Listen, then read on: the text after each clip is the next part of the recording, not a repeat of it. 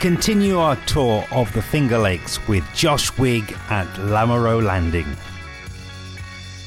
He focuses on the history of the property, the analysis that they take to be more efficient, the management structure, and we taste our way around 4 of their vineyards. Enjoy. This is Seneca Lake. So 650 feet deep, right out here in the bowl. Hasn't frozen over in over 100 years.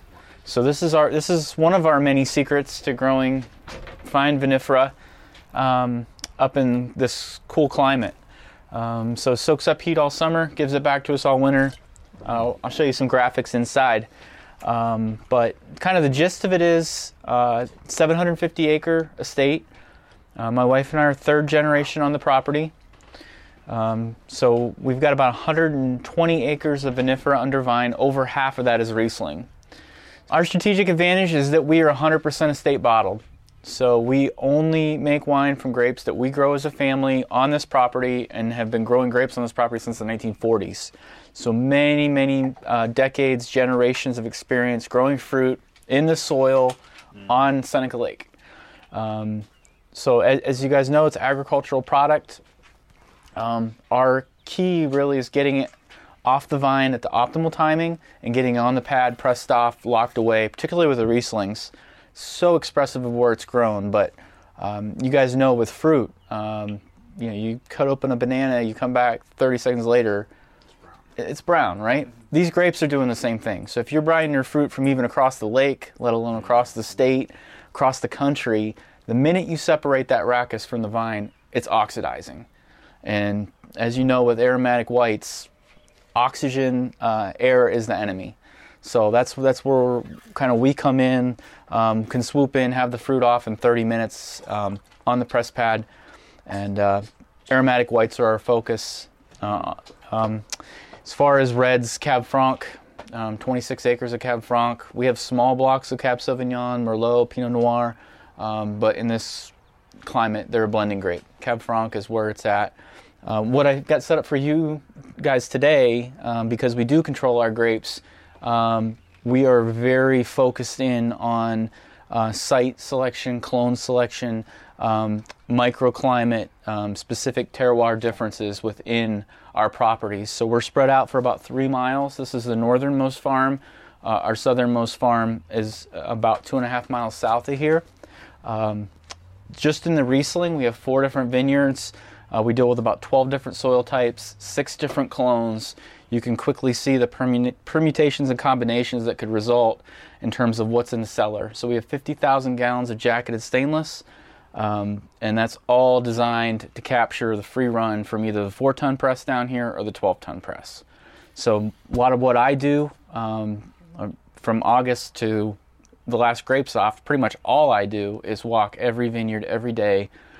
Subjective tasting. I do bring grapes back. They've got to be in a specific window, but it's all subjective as far as when those grapes come off. So if we say these 2 rows or these 2 panels, we want them now, they're picked in here immediately. It's a woodchuck. So we are we grow all sustainable. So it, yeah. See, he noticed that you noticed him. So. He's probably scared. So he's eating our good Timothy hay. For every acre of grapes, there's an acre of Timothy hay. We've had lots of adequate precipitation this year, but in a dry year, we have the ability, because we don't irrigate, we have the ability to mulch every row, every other row, removes the cover crop, locks in moisture. You can see the weed-free zone. That's all done mechanically under the vine to remove competition.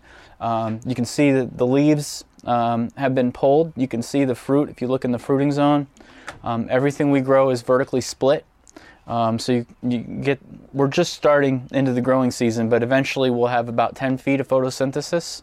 So the upper fruiting wire is trained upward, lower fruiting wire is trained to the ground.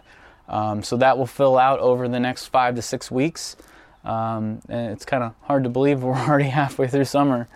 So it'll be harvest before you know it. This was an ultra-late start this year? Not ultra-late. No, we've already made up the growing degree days. So we're actually back ahead of average. We have a NEMA weather station right here that's on that post. So you guys will see with the wine specs. I've done some little cheat sheets for you. I geek out over numbers. So in a former life, I was a nuclear engineer. That's why this business is so awesome, is because it's where art meets science.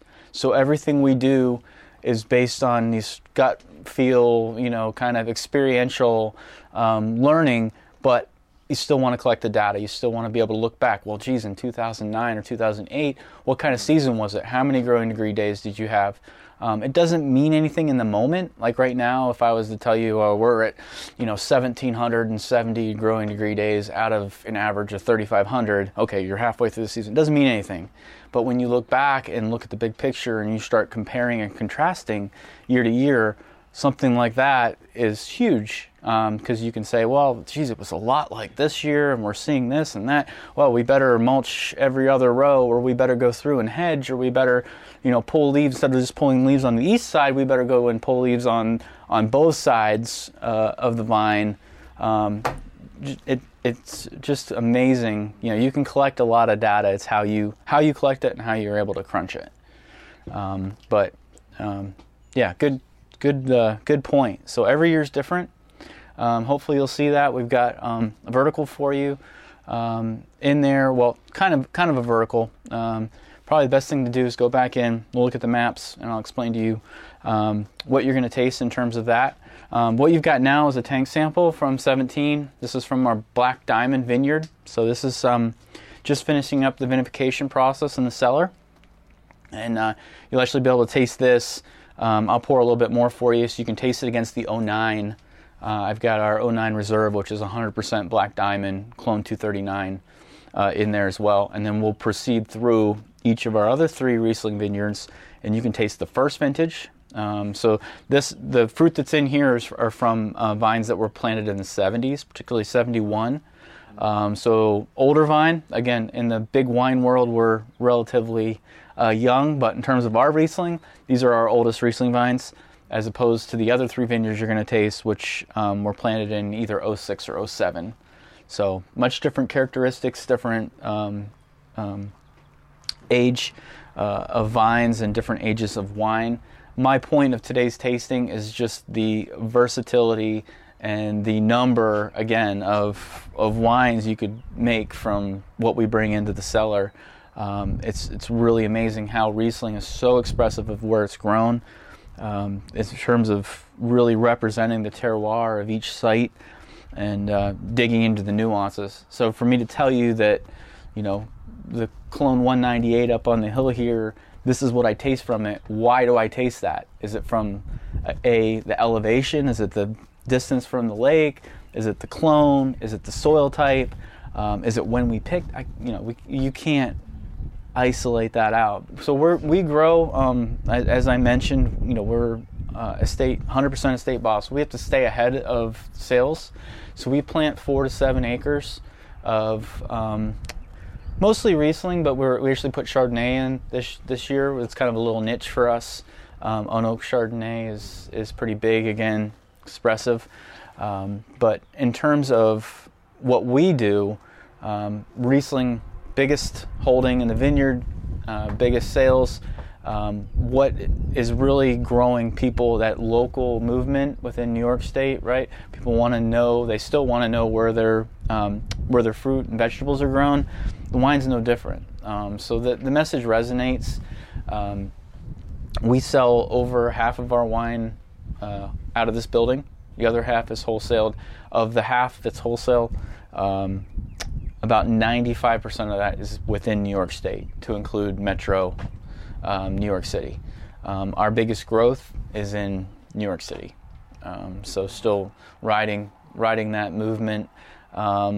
Pretty much our only barrier is getting it across the palates of gatekeepers like you guys. So once you taste it, it really, either the proof's in the bottle or it's not. Price has been a problem in the past. Obviously, if our counterparts across the pond can import a bottle of equal quality and sell it on the street for less than we can get it to you, just a few hours away, that's a problem. Obviously, we're at a different scale, we're at a different age in the industry, but if we really want to compete and stand and go, toe-to-toe with these big producers, that's what we have to do. So that's what my focus has been on, efficiencies, and we don't have time to get into everything, but it's really about cutting out the middleman for us. So because we're not buying grapes from other people who are then taking a cut, we're able to enter the market much more competitively, even with our single vineyard Rieslings that you guys are going to taste today. So we have a dry and semi-dry. They do very well upstate. What you're tasting today is what I lead with when we're really going in ultra premium high end. Yeah, all the natives are gone. So the last native vine was ripped out last week. We still have some hybrids. The only hybrid we bring in here is Vidal, and it only goes into the ice wine. And that's right down here at the very bottom of this block. I don't know if you guys can see down there. But all the rest of the hybrids are sold to other wineries. All right. So we'll get the first two in your glass, and then I'll start yapping about them. So I'll just kind of carry this around. So this is where we're at right here at the winery. So as I mentioned, about 2.5 miles, vineyards, both sides of the road, different slopes. So I just chose the older vintages based on of the younger vineyards, because they were the inaugural or first vintage that was made. We're very meticulous with our baby vines to let them have at least 3 seasons for the roots to get down and established. So this was the first small crop that we put on these vines. And then I chose the Black Diamond, the 09, to give you kind of a similar comparison. So go ahead, taste the Black Diamond, the 17 tank sample against the 09. What drives this vineyard to me is the clone, based on what you're going to taste, and I'll try to keep my mouth shut throughout. I try not to talk and push ideas on people or pricing on people. I'll let the wines speak for themselves. A lot of body. Yeah. So that's the biggest thing for the Clone 239 to me, and where I'm starting to see it in the younger vineyards. So we have, I guess younger vineyard. We have a little bit of 239 planted in the Round Rock now. So we were able to kind of start teasing out as these vines get older and develop, start teasing out the clonal differences if there are any. Trying to hold soils consistent as much as you can with glacial till. So it's really pretty wild. But even the younger vineyards are starting to develop, their own personalities. So you can see the pH on the 2009. That's about as low as it gets. I think most of the Riesling produced in the Finger Lakes is probably right around a 3.0, maybe a little above.